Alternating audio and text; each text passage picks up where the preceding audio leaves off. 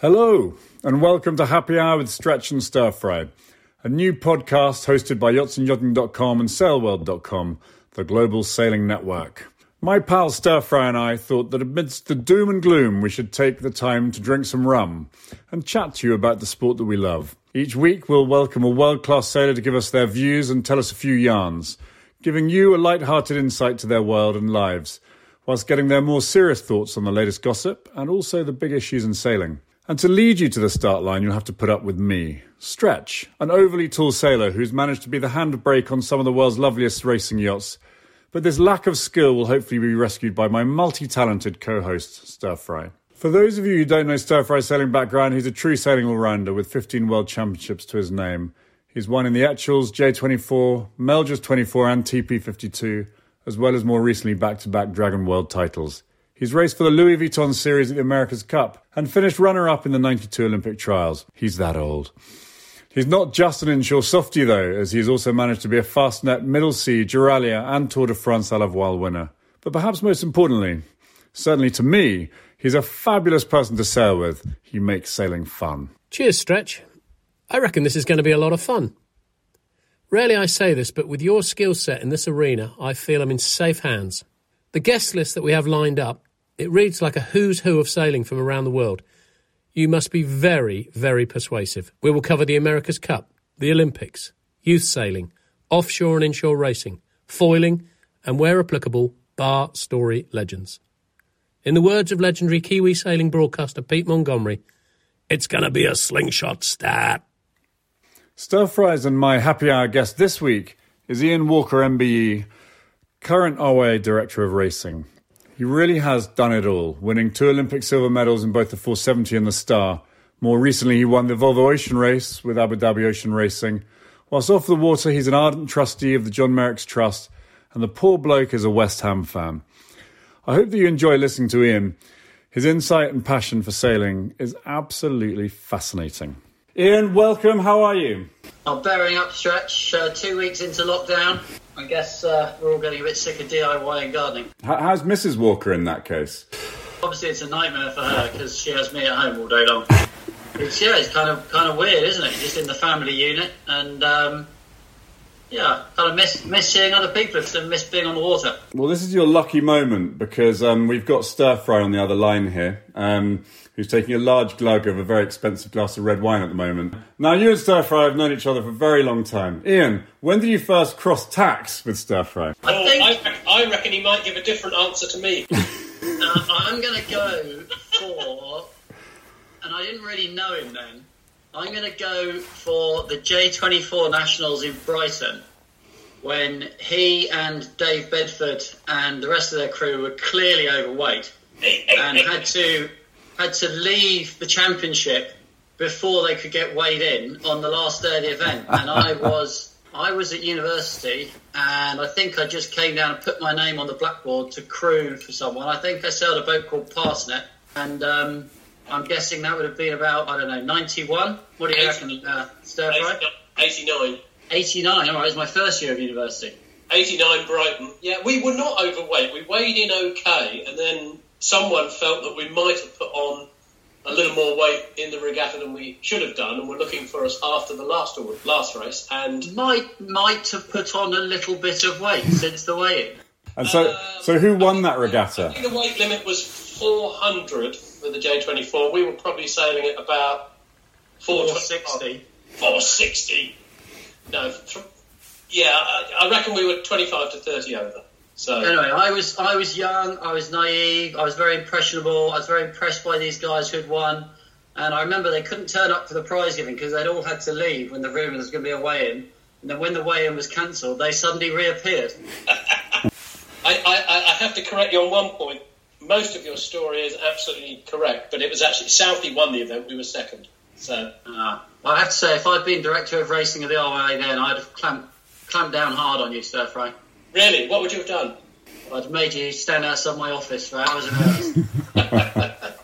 That's good. You did give the same answer, Stretch. I'd just like to say that I slept in the boat that week at the J24 Nationals, and it was blown old boots and wet all week. I basically slept in a wet spinnaker all week, but Well, that's something, Stretch, I think that you need to embrace, and through this podcast over the coming weeks really push, is that the youngsters, they have to do the apprenticeship before they can fully step into the world of pro yachting. All right? I think that's very important. Hang on a minute. Hang on. What exactly do you define as the apprenticeship, Sir Fry? You've got me worried. Well, the apprenticeship, and I think you will agree in, you are a nipper, and then suddenly there is no transition that you know about, but you've made it. And you go from being the nipper to being one of the people who are able to command respect, dish out jobs. You go from being the brush to the hose holder, and you have no idea why. Is this a bit like Stretch's school? Oh, God, no, we don't want to go there. Where did you go to school, Stretch? Let's leave my schooling out of this, shall we? In fact, let's focus on a few other things for now.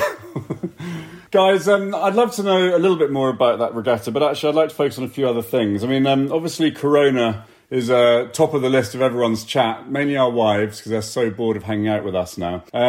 Stir Fry in particular you, but it's tough times for the sailing world, isn't it? Well, I think it's tough times for everyone. I mean, even the people who've been furloughed or who are having a great amount a great amount of government support. Might be a job offer, Stir Fry. I should take it. Stretch, going back to your previous question, with the J24 National, it appears like it was 1989. And I think the first time we really spent a lot of time sailing together would have been the Admiral's Cup in 1997. And I guess that's something which I guess you grew up, seeing, and we all grew up with seeing, and it's something I think we really sorely miss. And turning up at Cowes as a impressionable teenager, seeing all the keelboats, seeing the scoreboard up in the yacht haven there, and seeing all the professional sailors carrying the sails down to the boat, it impressioned me. And that first campaign with Jonathan Stir Fry and with the likes of Glyn and everybody else in the team, it was pretty heady days. I so agree with you. I think the Admiral's Cup for me was absolutely what got me excited about big boat sailing. Rather like you, walking down the dock in Cowes and seeing all these incredible teams lined up. And I remember being in the sail at my dinghy and seeing Panda, I think, blasting downwind, past Hurst, and just thinking, wow. It's a real shame, though, that we've lost the Admiral's Cup. Is that ever going to come back? I don't think it'll come back in the same shape or form, but hopefully we'll have another event of some description similar. But I think the 97 Admiral's Cup, we were doing we were given the opportunity to sail the Mum 36 through Peter Morton, and it was Tim Barrett, what a man! Tim Barrett, yeah, he was the owner. Boat was called Bradamante, and we'd never been offshore before. I remember we used to do offshore practice. I'm not sure how much people do that anymore. We used to go out overnight practicing, and we started off, Johnny and I, with torches taped to the guardrails so we could see the telltales, because we didn't know how you'd be able to sail without being able to see the telltales, because we were dinghy sailors. Eventually, Stir Fry and that switched the torches off and made us sail to the instruments, and we used to practice our sail changes in the dark at night, and the lightest people used to have to get on the bow for the sail change because it was best for the weight configuration. I think I was the second lightest, so I even had to get on the bow once in a while. And when I look back on that, it's pretty good memories. And the Admiral's Cup itself, one of my abiding memories was we got really lucky on the first night of the Fastnet race by getting stuck inshore, really through ignorance rather than skill, and ended up with a huge lead. And then I remember, clear as day, running across the Irish Sea. We decided to rest everybody because it was going to be on the wind on the way back. And so Stir Fry and I basically sailed the boat between the two of us with everybody else asleep, so that when we turned the corner, everybody else was fresh. So there we were on a 36-footer in the Admiral's Cup, leading by about 5 or 6 miles, with me steering and Stir Fry playing the sheet and guy, and everybody else getting some rest. Shirts off, sun's out. It's not very often you get to do that in the Fastnet across the Irish Sea. I think you do yourself a disservice, though, Ian, on we were caught inshore. I think between you, Sid, and Johnny, there was a play to go inshore, and you backed yourself on your strategy, and the other thing we were good at was kedging. Like, we kedged, we held immediately, and I mean, I know we were a little nervous at daybreak, and the skeds then weren't quite the same as they are now, but when the skeds came in and we thought, yeah, we're in this, and then down to Land's End, and we were off across the Irish Sea. That was champagne sailing. Absolutely fantastic. How did you guys end up in that one? We won IMS, didn't we?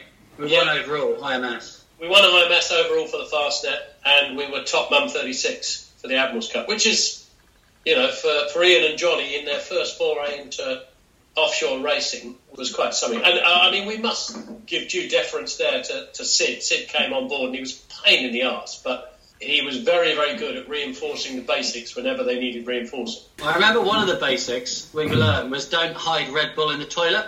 I remember because we never used the toilet, we used to go off the back. We hid about 20 cans of Red Bull in the toilet and take the lid down so that we could push through the last 24 hours. And I remember we smashed all the Red Bull in about 6 hours from the finish and did about 150 jives, if I remember rightly. Well, I think Johnny was roll jiving across Plymouth Sound just to gain an extra boat length. I mean, it's interesting what you said, though, thanks to Peter Morton. And do you think one of the problems with the Admirals Cup now is it's really hard to find the owners who've got the time and potentially even the cash now, thanks to coronavirus, to actually finance what are pretty expensive campaigns now? I think the sport has changed immeasurably, so the Admirals Cup will have to be reborn in a different format.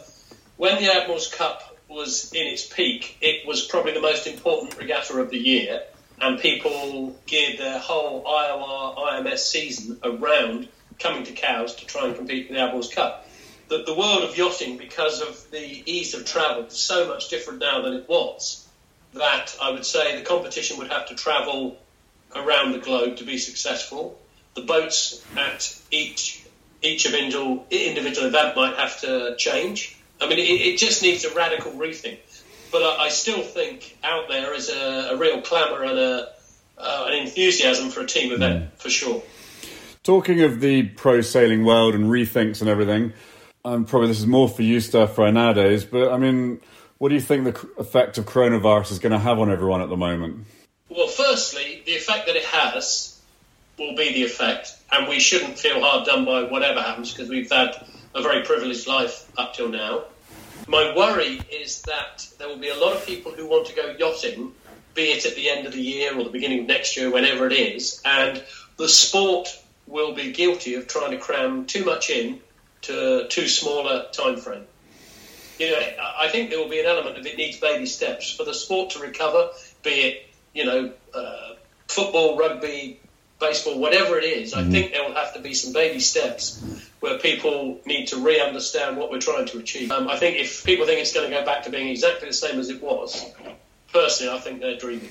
Which kind of also brings us on to the Olympics now, and obviously, Ian, this has been a massive part of your life, from sailing in the Olympics to coaching in the Olympics, and now obviously being the director of racing at RYA. The Olympics postponement, I mean, how does this affect your guys? Are you going to be doing any other qualifiers? I mean, what's the story for the next year now? Well, we've at least we know the Olympics is going to be same dates next year, so we can start planning around that. I guess the immediate priority was to sort of look after the welfare of the sailors and the coaching team, and these sailors put their whole lives into trying to go to the games. I mean, if you take as an example John Gimson, he spent 16 years trying to go to the Olympics. Yeah. So the mental anguish of them not knowing whether the Olympics was going to happen, whether it was going to get cancelled, whether it was going to be postponed, whether the British Olympic Association would seek a retrial of all their team members, because of course, remember, it's the BOA. The BOA's team, it's not an RYA team that does the Olympics. We nominate the sailors, but fundamentally it's Team GB. So yeah, just making sure that we've checked in with all of them, we keep them up to date with the information, and then I guess the next priority for us is to try and work out what the finances look like. Like every other business right now, they're desperately trying to work out what the future holds and rework their budgets both for this year and the following year. And of course, we run on a 4-year cycle, which finishes in March 2021, which isn't ideal if the Olympics are 4 months later in Tokyo. So even if we look at this financial year coming, normally we would have a huge amount of activity leading up to the Games, spend the majority of our money up to the Games, and then have a period of relative inactivity over the winter whilst the Olympic sailors have time off, the coaches spend time with their families before we kind of regroup in the spring of the following year. Well, this year is going to be turned on its head. We've got this enforced break now, and we need to make sure we can finance the Olympic team, for a much longer duration preparation leading in to the Games in July next year. So all of that we're trying to that's been our priority, is trying to look at those things and trying to replan. But I mean, there's lots of really big issues, but fundamentally, this is a sport. There's people out there fighting for their lives. There's people fighting for their jobs. There's people who can't pay the mortgage. So we have to keep this in perspective. If I was looking at similar to Stir Fry's comments, the calendar is going to become really challenging. Are all the classes and clubs going to try and put on events towards the tail end of this year, and how would that work? And actually, to be brutally honest, will they be able to afford to run events? Events are really expensive to host. Might not be the willingness to host these major events. And then looking to next year, you've potentially got 2 sets of Olympic events because of the change in Olympic classes. You're simultaneously, presumably, going to be trying to run events for the new Olympic classes like kiteboarding and offshore, whilst also focusing in on the Games classes for 2021. And for some, that's a real challenge. RSX is a real challenge because I'm not even sure they're manufacturing equipment for RSX anymore.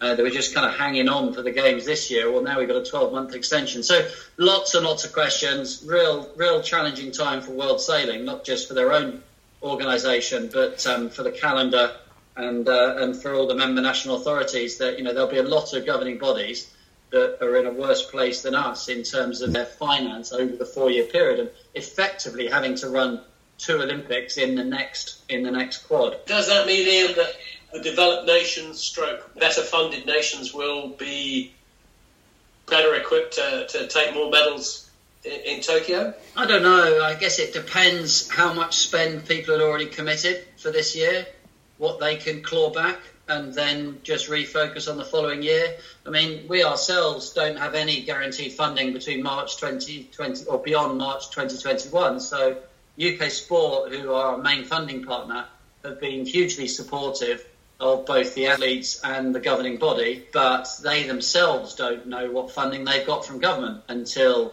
autumn this year. So there's just lots and lots of question marks, a bit of a moving target. But fundamentally, the task remains the same, which is to prepare the sailors as best we can to perform. It's just going to be a year later. We've always believed in early selection. We didn't think it would be this early. You think there are a couple of dark horses in our team that will benefit from the year of extra preparation, or will mature, or are the medal hopes exactly the same in a year's time as they are now? Well, I have to be slightly careful with what I do or don't say, but obviously the first thing is Olympic selection. So we need confirmation from the British Olympic Association whether we retain the same sailors. So we hope to get that within the next week or two, and then hopefully that will put the minds of the sailors at rest. There's a fork in the road there, but if you assume the team stays the same and you look at the team, then they all have their own individual strengths and weaknesses. So as an example, Giles Scott, he's doing the America's Cup. The America's Cup, assuming that still goes ahead and finishes in March, what impact will that have on his training, as an example?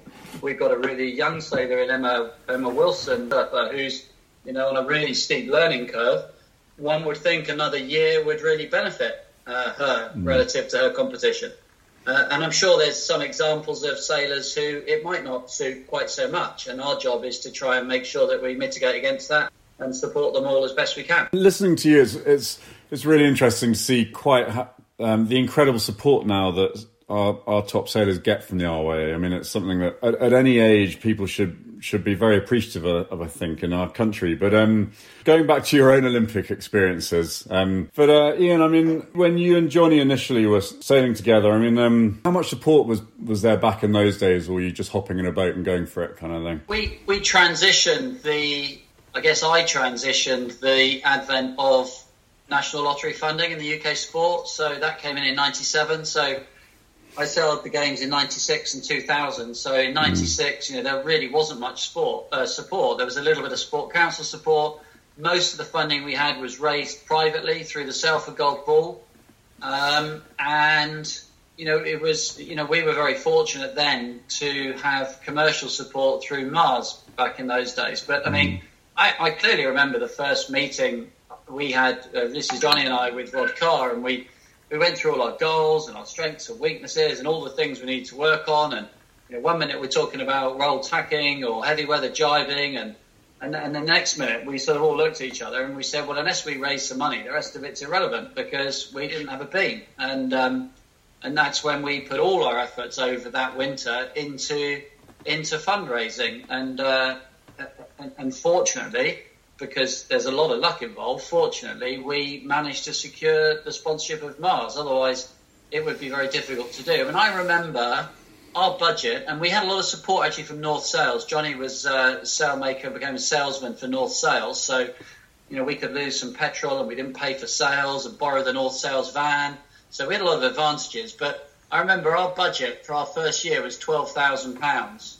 And then, 4 years later, when I did the games with Mark Cavell and the Star, albeit the Star's a more expensive boat, but I remember our budget was £120,000. But, in those days, you were sleeping in the car, you were camping, you were making your own sails, you were, you were sort of making up as you go along, really. And now it's way more professional, the stand much higher, huge levels of sports science support and coaching.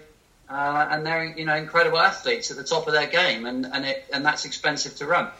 So, Stir Fry, 92, were you guys just left to your own devices then and just get together and go sailing as much as you could? Well, we were very lucky. We were part of the Richard Ellis elite squad, so we had the best level of funding from the RYA. We all ran up, myself, Glyn and Chris Gowers, we all ran up massive overdrafts to try and get to the games. We weren't successful. Would I change anything? No. I think if you look back, sport has changed immeasurably. Ian would bear this out, that even the guy who now goes down to his little club, sails his boat and wants to go to the Olympics, his pathway is as precarious as ours was. Yeah, I think to look back and say, were we supported? Yes, we were, but it was very, very different. You can't underestimate the impact that a few private individuals made. For instance, Graham Walker, in his support of Glyn, and Peter Morton, he's given a variety of people, not always money, by the way, sometimes contact, sometimes advice, sometimes equipment or logistics. But, there's some hugely influential people who privately have got behind Olympic sailors in times gone by. And I think, that quite rightly has reduced as lottery funding has been able to take up the mantle. Stir Fry and I were chatting yesterday about the top sailors, the top young dinghy sailors of the now, I suppose, and looking at the very different ways that they've now coming through the systems. The RYA itself, whenever I hear you talking in about RYA youth racing, you're always talking about the fight to retain young sailors, I think. There's a lot of this kind of thing about let's not lose all these young sailors.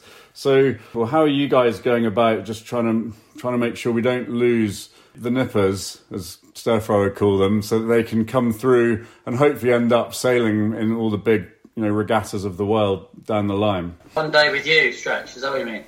I'd give them a good time, but they'd come last. You can't say that on the radio. Our goal at youth level is to develop and retain young sailors, and there's no point in developing a load of talent if they all give up. That's kind of pointless. So you have to include retention in any plan that you're doing, and it's really difficult because fundamentally we're running a talent pathway. We're using Sport England and UK Sport money largely to do that. And a talent pathway, unfortunately, is what it sounds like. It is the survival of the fittest and the best. And unfortunately, in any pathway, in any sport, there's a small number that make it and a huge number who drop out. Now, that doesn't sit particularly well with me and with the wider sport, because we need people to stay in the sport, and we need them to not just develop their talent and skills, but we need to develop their love of the sport. And I think the danger of having too much of the pathway, in inverted commas, and not enough of the sort of club and the community and the social side is that it's all based around performance. And at some time, your performance won't match up to your own expectations, or you stop enjoying it, or you outgrow your boat, or some other reason happens, and then you can leave the sport. Whereas I think if you've grown up with a gang of people at your club and you've got a strong community and you sailed a bunch of different boats, then even if you stop for a while, the chances are you'll probably, when things have changed, you'll have such fond memories of the sport that you'll come back to it when you've got more time or more money, or you live by the sea or by a lake or whatever. So I think trying to balance those two things is really, really difficult. And ultimately, the money that the RAA effectively, spends trying to develop talent and win medals, that's what it's there for. We need to have more than half an eye on the general health of the sport, and so that's why we've made changes at junior level. We've actually, as of this autumn, we will no longer have national junior squads. We're trying to encourage kids to do more of their learning in their clubs, or if not even in their own club, at least a club much more local to them. The training the RAA delivers will be delivered regionally and not nationally. So, some of the kids nationally in their junior squads at the moment spend more time in the car driving to the training weekends than they do on the water actually at the training weekends. Just trying to reset the balance something. And the coaching we offer is great. The stuff the kids know is amazing, way better than when I was that age. But maybe the broad experience doesn't match up to what we had in the old days. How many of them have, built a boat or crewed for the top adult at the club, or sailed a keel boat, or gone team racing, or whatever it might be. So I think we can layer on the kind of advanced skills and learning maybe at a later date. You have to be the world's best sailor at the age of 13, and the chances, if you are, the likelihood is you'll probably have given up by the time you're 19. I'm interested to hear you saying 13 when I see how many little children aged about 8 and 9 seem to be thrown into oppies, and it's race. I mean, at that age, do you think we're slightly losing the fun in our sport? For that, you've got to define the word fun. For some kids, racing and winning is how they get their fun. For some kids, racing is the last thing they want to do, and the social side or the making friends or new experiences or travelling or whatever it is. So, fun's a bit of a dangerous word. I think if we just all sail around in circles having barbecues and throwing footballs at each other, yes, it's great fun, but at some point you've got to move on. Stir-fry, you and I can just do that. It was fine. I'd like to do that. Yeah. But I think, Ian, you nail it. I think diversity for the youngsters is the key. Sailing the same boat every weekend from the age of whatever it is, 13 to 16, give them a broader experience, and they will be better sailors, they will have more fun, they will stay with the sport, and the cream will still rise to the top, that. But it's not, the problem is that the offering is not always that good, and we've got to be careful when we think back to our formative years. Are the clubs offering what the kids enjoy? Is the racing suitable for junior boats? And I think the other trend, which is really unfortunate, is a massive rise in single-handers. That's, particularly kids don't always want to sail single-handers. They want to sail with other kids. They might not want a helm. Both of my daughters, they didn't want a helm. They wanted a crew. So, instantly that ruled out, 3/4 of the sailing that goes on. That's a massive change, which we can't... One thing we can't do is just wind back the clock to what happened 30 years ago. We've got to get inside the new generation's heads. We've got to work out what will appeal to them, not just now, but in 10 years' time. And just winding back the clock to what we all did is unfortunately not the answer. In fact, there probably is no single answer. Talking of winding back the clock, there's the Optimist is still going strong after all these years with its gaff rig and its strangely shaped sails. And yet America's Cup and all the big... yacht races is all about technology and the latest things, and you're seeing the moths going out there. Is it a gaff rig or a gunter? I think it's a sprit. Oh, sprit, yeah, but is that not a gunter where the gaff extends forward of the mast? We shouldn't be talking about this kind of stuff. Yeah, we're out of our depth. All I know is it's really old-fashioned, and trying to tie all those knots is a nightmare. Should they be, it probably could be too expensive, I don't know, but do we need to be thinking about what are the next best boats? Is RS and all their wonderful new designs the way to go? The Optimist is much loved. What is the answer there? Are you just trying to get me in trouble, Stretch? No, not at all. Well, I'm going to... Go on, let's Stir-Fry answer. I should have a point at the bow, Stretch. So it's interesting, isn't it? That at the top of the sport, we think we've got to have huge amounts of development, go ever faster, wear safety equipment and helmets, and that is what we're being told will raise the public profile. And yet, at the grassroots, it seems the most old-fashioned, slowest boat gets ever more popular, with sometimes 1,000 boats turning up in Lake Garda for that Optimist regatta they do. I think what's happening is there's a massive disconnect between the top of the sport and the grassroots, and I don't think that's very helpful. I'm not even sure they necessarily aspire to go from one to the other. I don't think it's actually about the equipment. For sure, it would be good to have boats that didn't fill up with water when they capsize, because the kids love capsizing. But it's more about the community, the social, what you do with the boat, how you encourage kids to learn for themselves rather than it being an extension of school. So talking about the cutting edge of sailing then, we should get on to something which has got quite a few people scratching their heads, whether it's the crews that are involved these days or even the technology. America's Cup guys, they're both... He's empty, he's got to get another beer stretch. Yeah, you better get another beer. Where are we going with the America's Cup now? It seems to be very few teams. New Zealand stretch. Yeah, did you not know? That's really unhelpful. We're going to an area of the sport where I don't think many people can have an appreciation of what's going on. For me, the Kiwis have dropped the ball. I think they had the ability to bring it back to a more conventional boat that would have been incredibly quick upwind and downwind, and yet they've stuck with the foiling concept, and they only have 3 challengers. It'll be a relatively dull Louis Vuitton series to pick the challenger, and the word on the street is that it will change after this cup. So silence. Oh my God, that's worrying. Yeah, I think that shows Ian's attitude towards the America's Cup currently, perhaps. He's getting a beer. He's gone.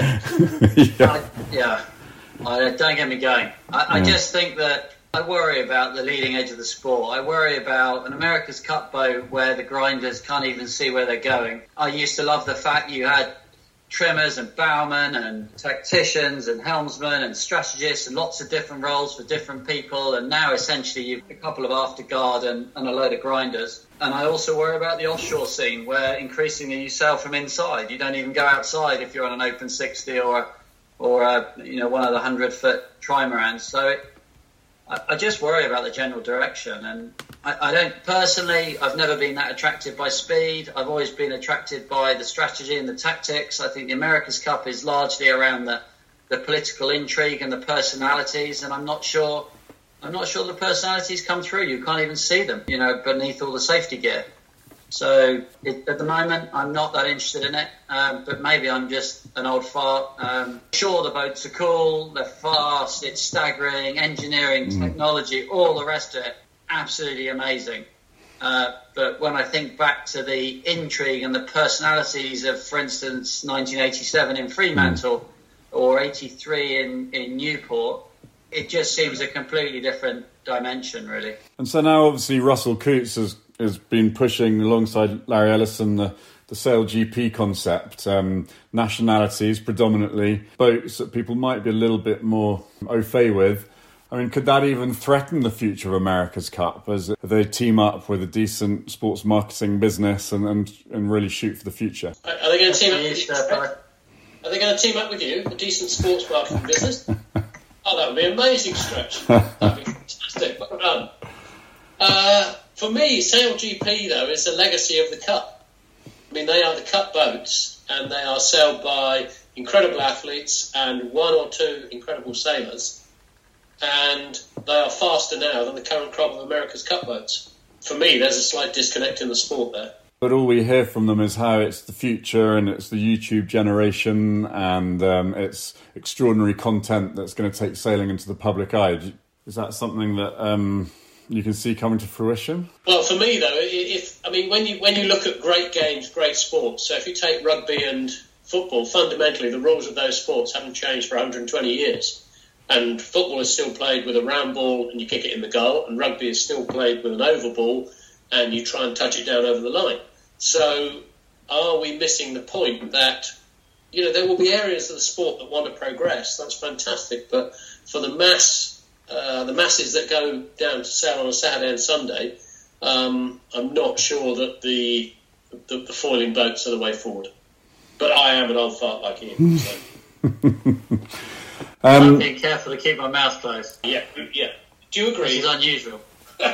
Okay, well, we'll steer slightly away from that then, just so we can get Ian chatting again. But from a foiling perspective, I mean, the moths have become a huge sensation, haven't they? Is that something that you're enjoying seeing now? Well, I mean, they're amazing. They're wonderful. And the people that sell them are super talented.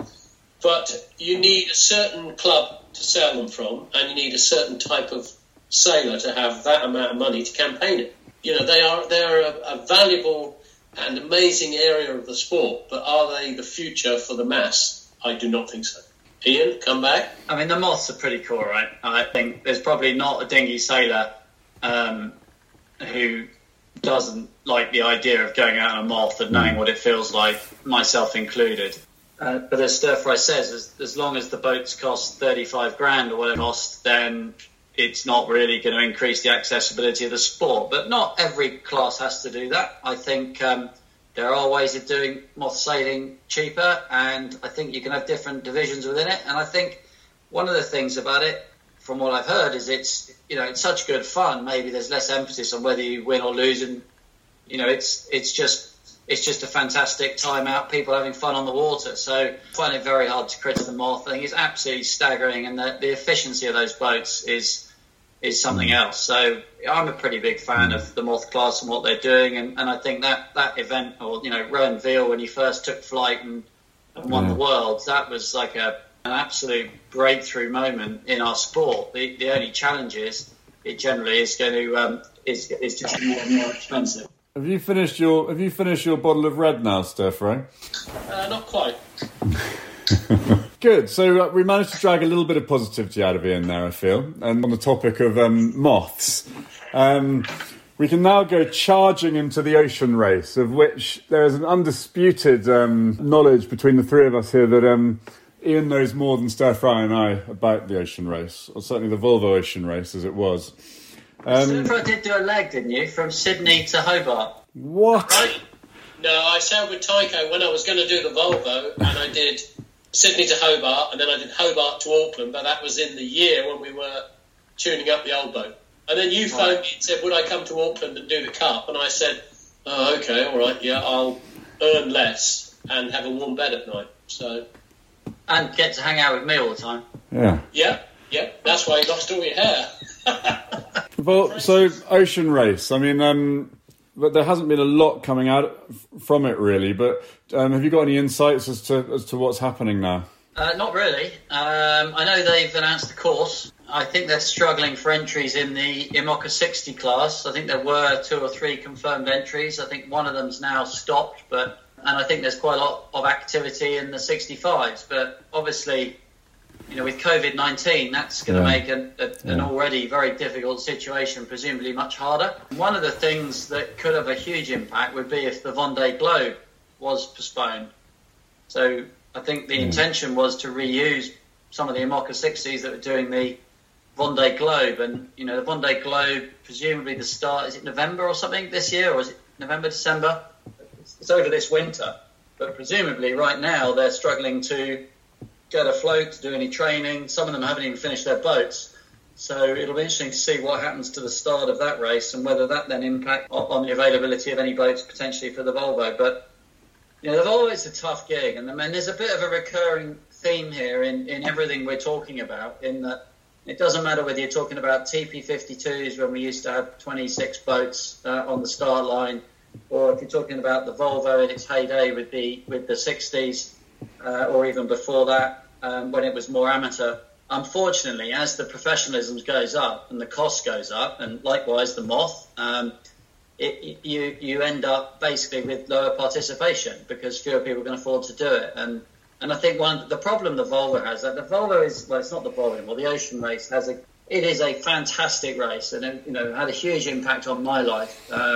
But the once you've learned how to do it well, once effectively ABN AMRO in particular with their two-boat campaign sort of blew the barn doors off the race, and maybe the Kiwis before that, it's very hard to do it not as well.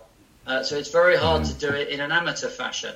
So how do we forget? We sort of need to forget everything we know. The fact you need to train, build test sales, you need to be really fit, you need to have good diet, you need to do blah, blah, blah. Because the only way you keep the costs down is fundamentally to do what they used to do, which was to kind of turn up on the start line and throw some people together and chuck some food down below and off you go. And if you didn't have enough people for the next day, you pick some people up in port in the first stopover. I know not all the boats were like that, but many were. Fundamentally, if it costs 20, 25 million euros to do the ocean race, you're not going to have many teams. And one would imagine, with the economic recession that's likely to follow, it's going to become even harder. So, very, very difficult. The TP52 survives through private owners, and it's just about a low enough budget to be able to be sustainable like that. But if we want to see mass participation again, whether it's the Admiral's Cup, the TPs, the ocean race, somehow we have to reduce the costs. And I don't know how we can do that, because how do we uninvent all the expensive materials we now use? How do we forget the fact you have to go training and have the best sailors on board and the best weather routing, etc., etc., etc.? I don't think you can. So, Stir-Fry, what's the story on the TPs at the moment? Missing out on a lot of the series. Well, today is day 5 of the Worlds in Cape Town, which is obviously... Oh, so you joined leader, Stefan. Well done. Well, we're smashing it, absolutely smashing it. 4th World Championship. And then we were meant to go to Scarlino, obviously cancelled, then to Sardinia, cancelled. I mean, realistically, do I think we'll get 2 events in this year? Maybe, but unlikely. So going back to the whole pile-up of events, I mean, when do you think the next TPs... I mean, no one really knows about COVID, but will the guys just can 2020, do you think? Crystal ball gazing. Yeah. I think a lot of people, a lot of the owners are passionate about the sport and they would like to go sailing towards the end of the year. How that is manufactured, I do not know. It's going to be tricky. You know, a lot of people who are going to be desperate to go sailing in a variety of boats and only maybe 2 months to do it. On the boats in South Africa? Yes, and they're trapped in South Africa because can't they sail in the winter? Isn't there winter the other time of year? Well, can't they sail? Yeah, I mean, but the problem is, I mean, hopefully not speaking out of turn, is obviously that the Super Series have commitments to certain venues late in the year in Europe. Right. How that works, I don't know. But I mean, if the year were a write-off, you would hope that someone would just say, right, let's rerun this year, next year, and start in South Africa with a World Championship early in the year. I am so far off the decision-making process. I let other people worry about that. So, guys, as we get close to wrapping up... What are we wrapping up? I've just got started. Well, I've nearly finished my rum. That's all. I've left it in the house. Now, I've got something I want to ask you, Ian. Right? So, I think you. No. Yes. No. Seriously, I think you, as an individual, empower people by offering them trust. Okay. So, whatever big program you're involved with, you put people in their position and you just let them run. And they know that you've got a brain the size of a planet and you're looking over their shoulder, but as long as they don't drop the ball, they'll be fine. Now, I want to then cast your mind back to 96, Cows Week, Trust. You came to Cows with your silver medal, and who did you trust to look after you as your minder? Fergus Ross. Yeah, now how big is Mirror crew. Yeah, he's about 2'2" and weighs 18 kilos. Yeah, but he looked after the medal, didn't he? I've still got it.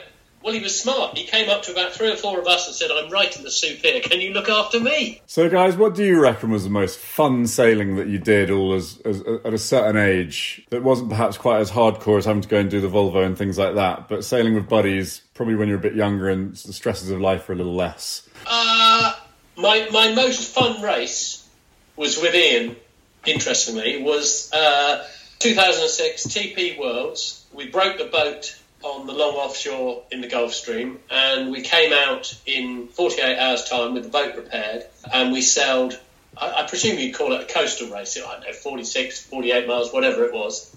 We had an incident with a barge going upwind, towing some kind of hawser that we thought we got around the keel. That was almost a disaster, but it wasn't. The boat that we were head-to-head with, Pegasus, in the regatta, beat us around the weather mark. We put a bigger chute up and then downwind. We kicked the boat downwind.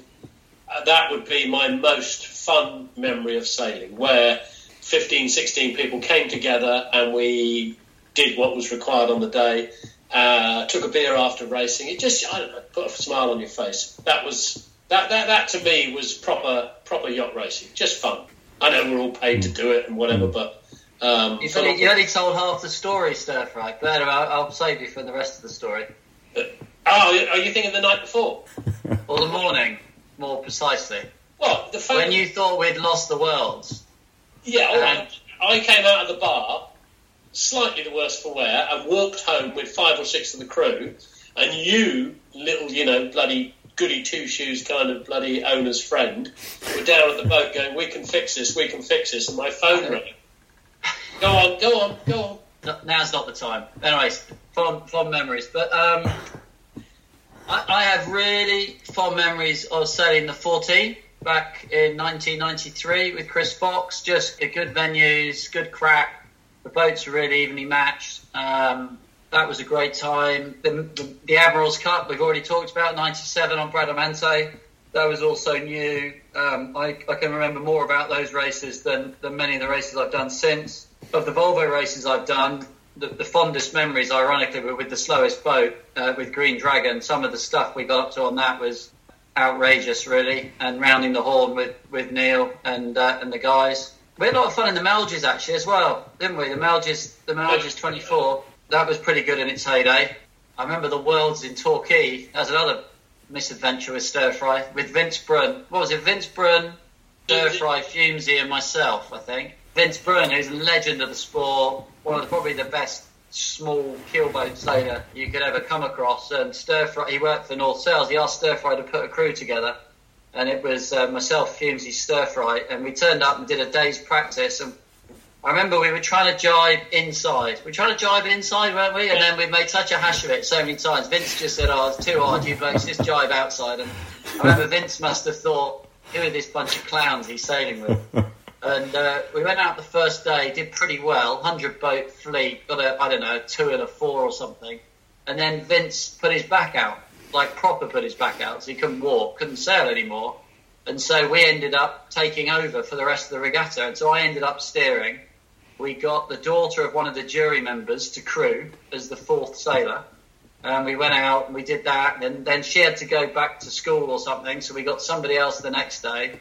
So on and so forth. Vince got better and came and did the last day, and we ended up winning the Worlds at the end of all that.